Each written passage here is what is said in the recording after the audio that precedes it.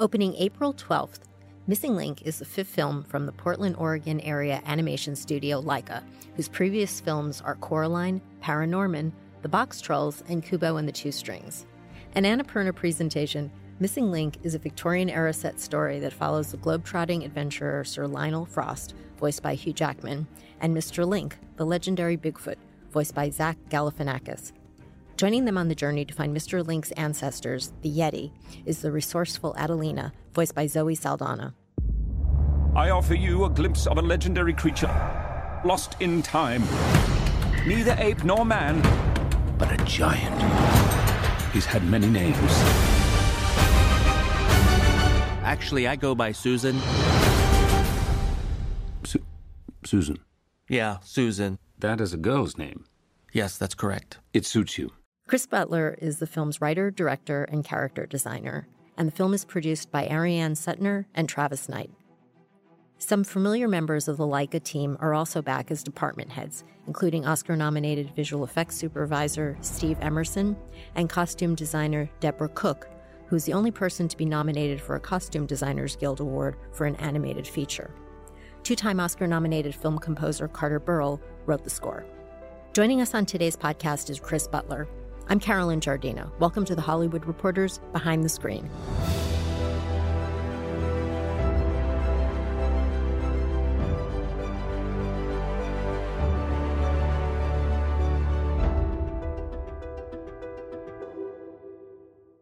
Chris Butler earned his first directing credit alongside Sam Fell for Laika's Paranorman, for which the pair earned an Academy Award nomination. Butler also wrote the screenplay for that film. And Chris worked on previous Laika films, Coraline and Kubo and the Two Strings. Welcome, Chris. Thank you for having me. So with Missing Link, this is a story ultimately about friendship. But like Paranorman, you also told the story of some misfits. Tell us a little bit about the idea for the story. There's always misfits. You know, they tend to make the most compelling characters, I think. So it's interesting you mentioned Paranorman because I feel like my childhood was made up of horror movies, John Hughes movies, Indiana Jones, Sherlock Holmes, and monsters. And now with these two movies, I've pretty much ticked all of those. So I did my zombie movie period. And yeah, I wanted to do a big, grand adventure movie. I wanted to have a stop-motion Indiana Jones. And that was the original seed of the idea. And I thought, rather than searching for lost treasure or lost artifacts, what if he was searching for mythical creatures? And that way, I got to play in that Ray Harryhausen world that was so important to me as well. Tell us about the inspiration for Sir Lionel and for Mr. Link. I know everyone always says you write what you know or you write about yourself. And I think that's true, even if you're writing the most absurd fantasy. So I think between the two of them, Sir Lionel and Mr. Link, is me. Unfortunately, I think I'm probably more Sir Lionel than I am Mr. Link. And he's the more charming one, I think. No, I wanted this traditional kind of leading man, like a stereotypical ripping yarn kind of hero. But I wanted him to be flawed. And I think it's interesting when you have a character who has issues, and in Sir Lionel's case, he's pretty selfish, but you also want him to be compelling to the audience. You want them to be on his side. And that was actually the reason for casting Hugh Jackman in that role, because he is effortlessly charming. His British accent is better than mine, which is annoying. And he just brought this effervescent charm to this character. There's a schoolboy-like passion to him in his pursuits. So you are on his side, even though he's making questionable decisions. And I think Link is, the yin to his yang. It's definitely an odd couple movie. It's buddy comedy in some ways, and they are going on this grand adventure. So I think Lionel's opposite is Mr. Link. He is a true innocent. He doesn't think about himself really at all. And I think Zach Galifianakis brought such an innocence to him and such a beautifully observed naivety. And they really just balance each other out. They are the best examples of an odd couple in the way that they kind of feed off each other. I shall get you there to the place you belong. And in return, you will get me to mine. Oh, yes. I'll prove the existence of not just one, but an entire evolutionary branch of missing links. Imagine the headlines then. Oh, wow, you really mean that? You're going to take me? Of course. I give you my word. Okay, what is it? What? Your word. No, it's a figure of speech. Sounds good, what is it? The word, my dear fellow, is trust. Now, in making this film, you again use Leica's technique of combining stop motion, which is effectively frame-by-frame animation using puppets and actual sets, with computer-based animation. For the uninitiated, tell us about the making of this movie. So that in itself, I mean, you summed it up very, very cleanly. It is a long, messy, brutal process. You start with a script, obviously, like any movie, and then you storyboard the whole thing out. And you do that because you really need to know what your shots are before you put a camera on set. There's no moving the camera mid-shot or finding a new angle because these things are done a frame at a time.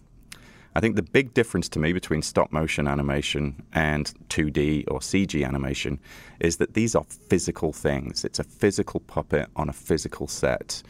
And I think that is really the beauty of it as a medium. It is the closest to live action in that it's real light on real objects. And there is something intangibly wonderful, magical about that. And I think it's to do with the imperfection of real life. You look at these handmade costumes and how they look under real light. And it's not something you can easily replicate in a computer or with a drawing. So you literally have this small army of animators for 2 years, nearly, out on stages, on sets, under hot lights, manipulating these puppets a frame at a time, moving the puppet by tiny increments, and then taking a picture, and then moving it again. And to do that, you 3D printed, and this is, Leica was the first studio to use this technique, each of the individual expressions on those faces. And as I understand it, in all, you had more than 100,000 face parts for all of the puppets on this film. Like is that correct? 102,000 or something? It's like almost twice as many as we had for the last one, for Kubo. What has advanced in this process since Kubo?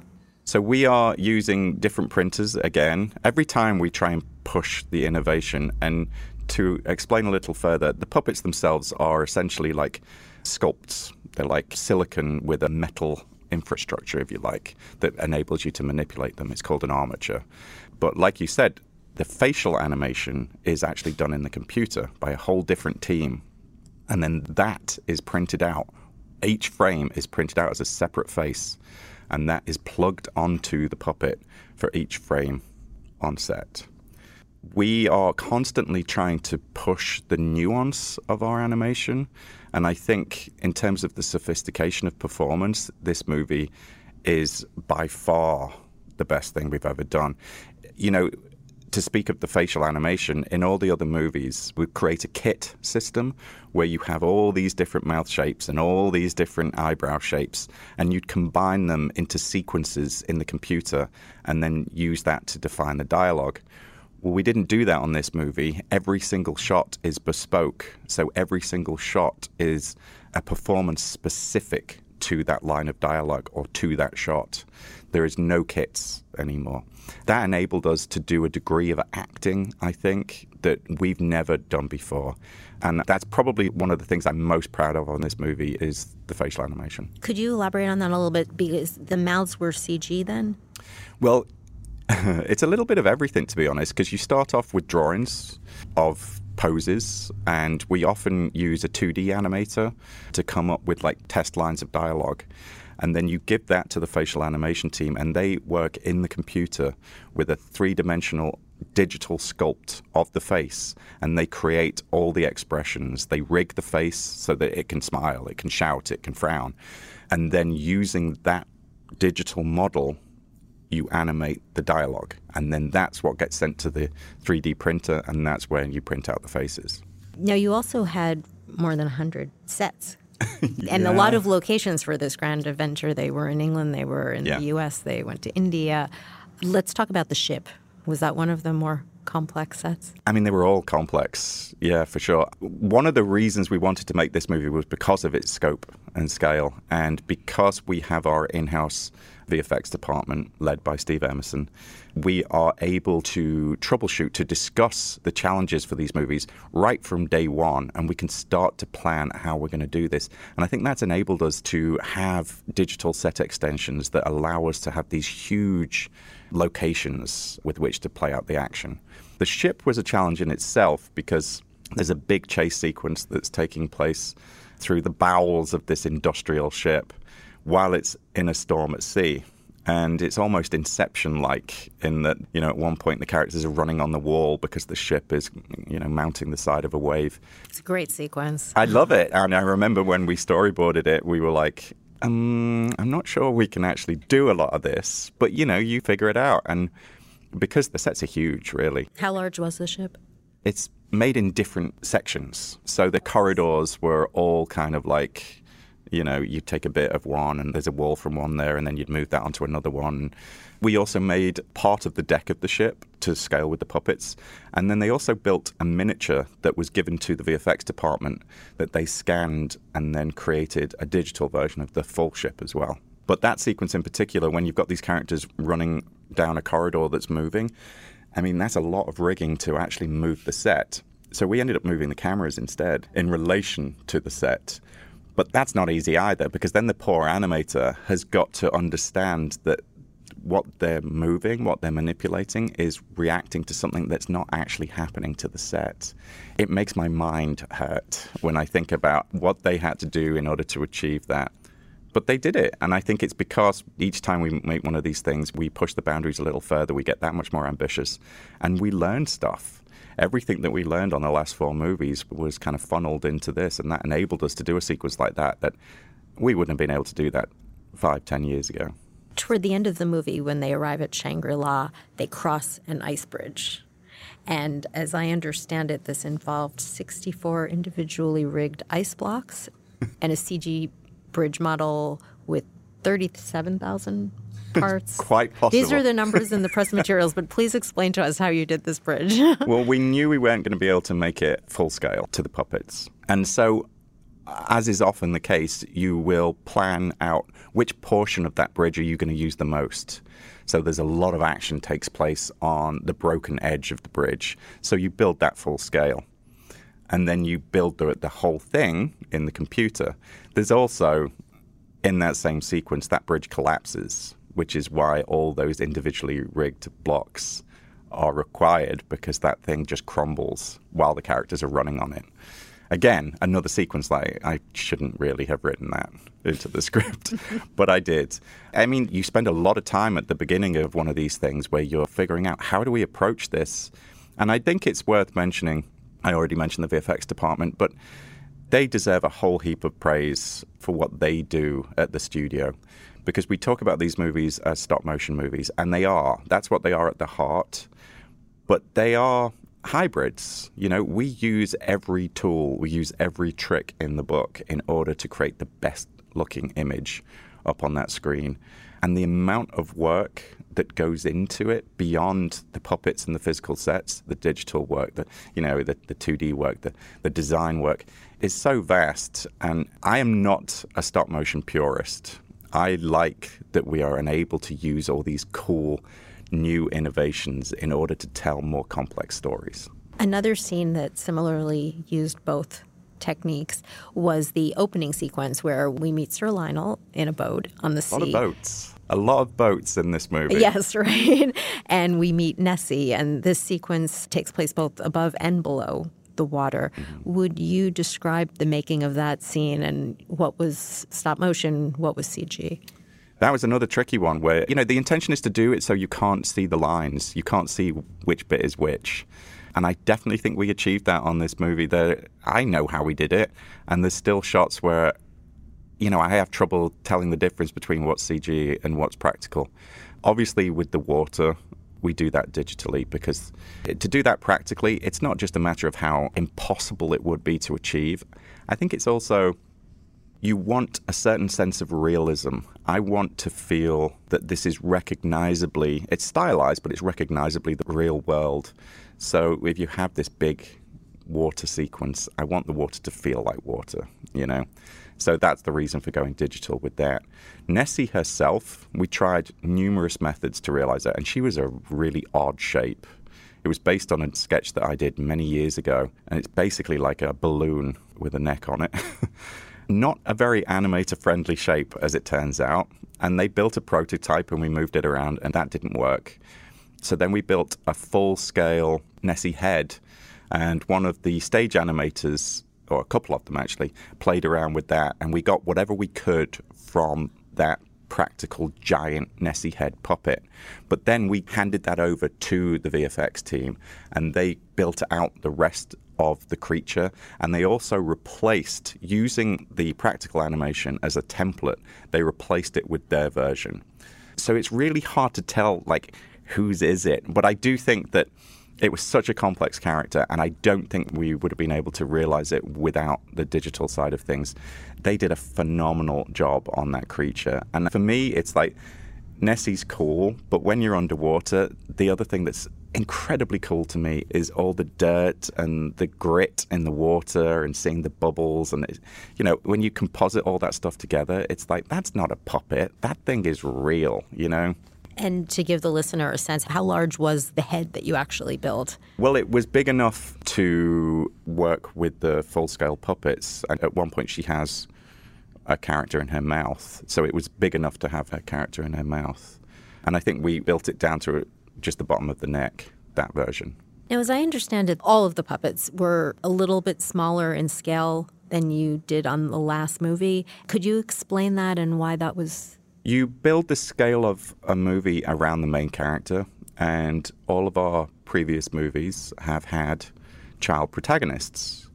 So if your main character is a 10-year-old, then the scale of the movie is bigger. Because you've got to think about it. Once you've got that initial character design, the rest of the world has to fill in around that. So that means, how does that puppet stand in a doorway? How big are they? And once you've got the size of that doorway, then you've got the size of the room. Then you've got the size of the building. Then you've got the size of the world. Having an adult be the main character meant that we could make everything smaller. Because there is an optimal size for these puppets where the armature is at its most efficient. You don't want the puppet to get too big or too heavy because it's very difficult. You know, the animator ends up wrestling with it rather than animating it. So you're trying to make things as functional as possible. And it did mean that we could make our adult characters a little bit smaller. And that, in turn, meant that our sets were, I think it was like a third smaller, which meant we could have more of them, which meant we could make this travelogue. There were so many locations. And I think if it had been, say, the scale of Kubo, we wouldn't have been able to have them all. Again, to give the listener an idea of the scale, so how tall was Mr. Link's puppet? Well, Sir Lionel is 13 inches, and so Link is a little taller than that, maybe 16, I'm not sure. But 13 inches is a pretty good size for a main puppet. What was your favorite scene in the movie?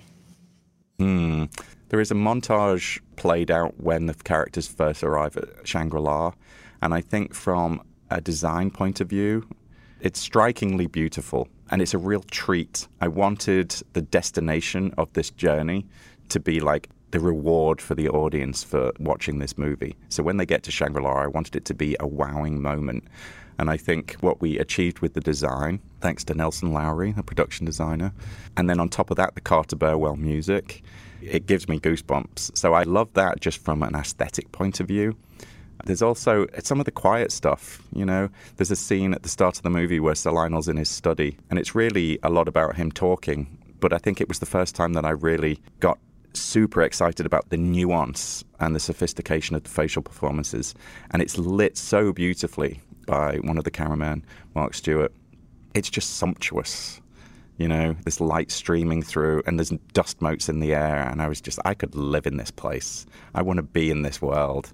So it's different things, you know. I love the whole thing, but those are two moments anyway. And then you were also the character designer. Which character was the trickiest to design and why? Well, we ended up, because I tried different character designers, and we ended up going back to some initial sketches that I'd done very early, which was why I ended up kind of pursuing that. But I did work with two excellent fellows, Warwick Johnson-Cadwell, prolific illustrator and comic artist, and Julien Rolls, a wonderful designer. And the three of us kind of fleshed out this whole world. In terms of what was the most difficult. I know that there were designs that were incredibly difficult to make into puppets. Certainly Link himself, because he's this giant hairy creature. One of the Yetis, played by Emma Thompson, has very long hair all over her. I mean, that's impossible to make into a puppet.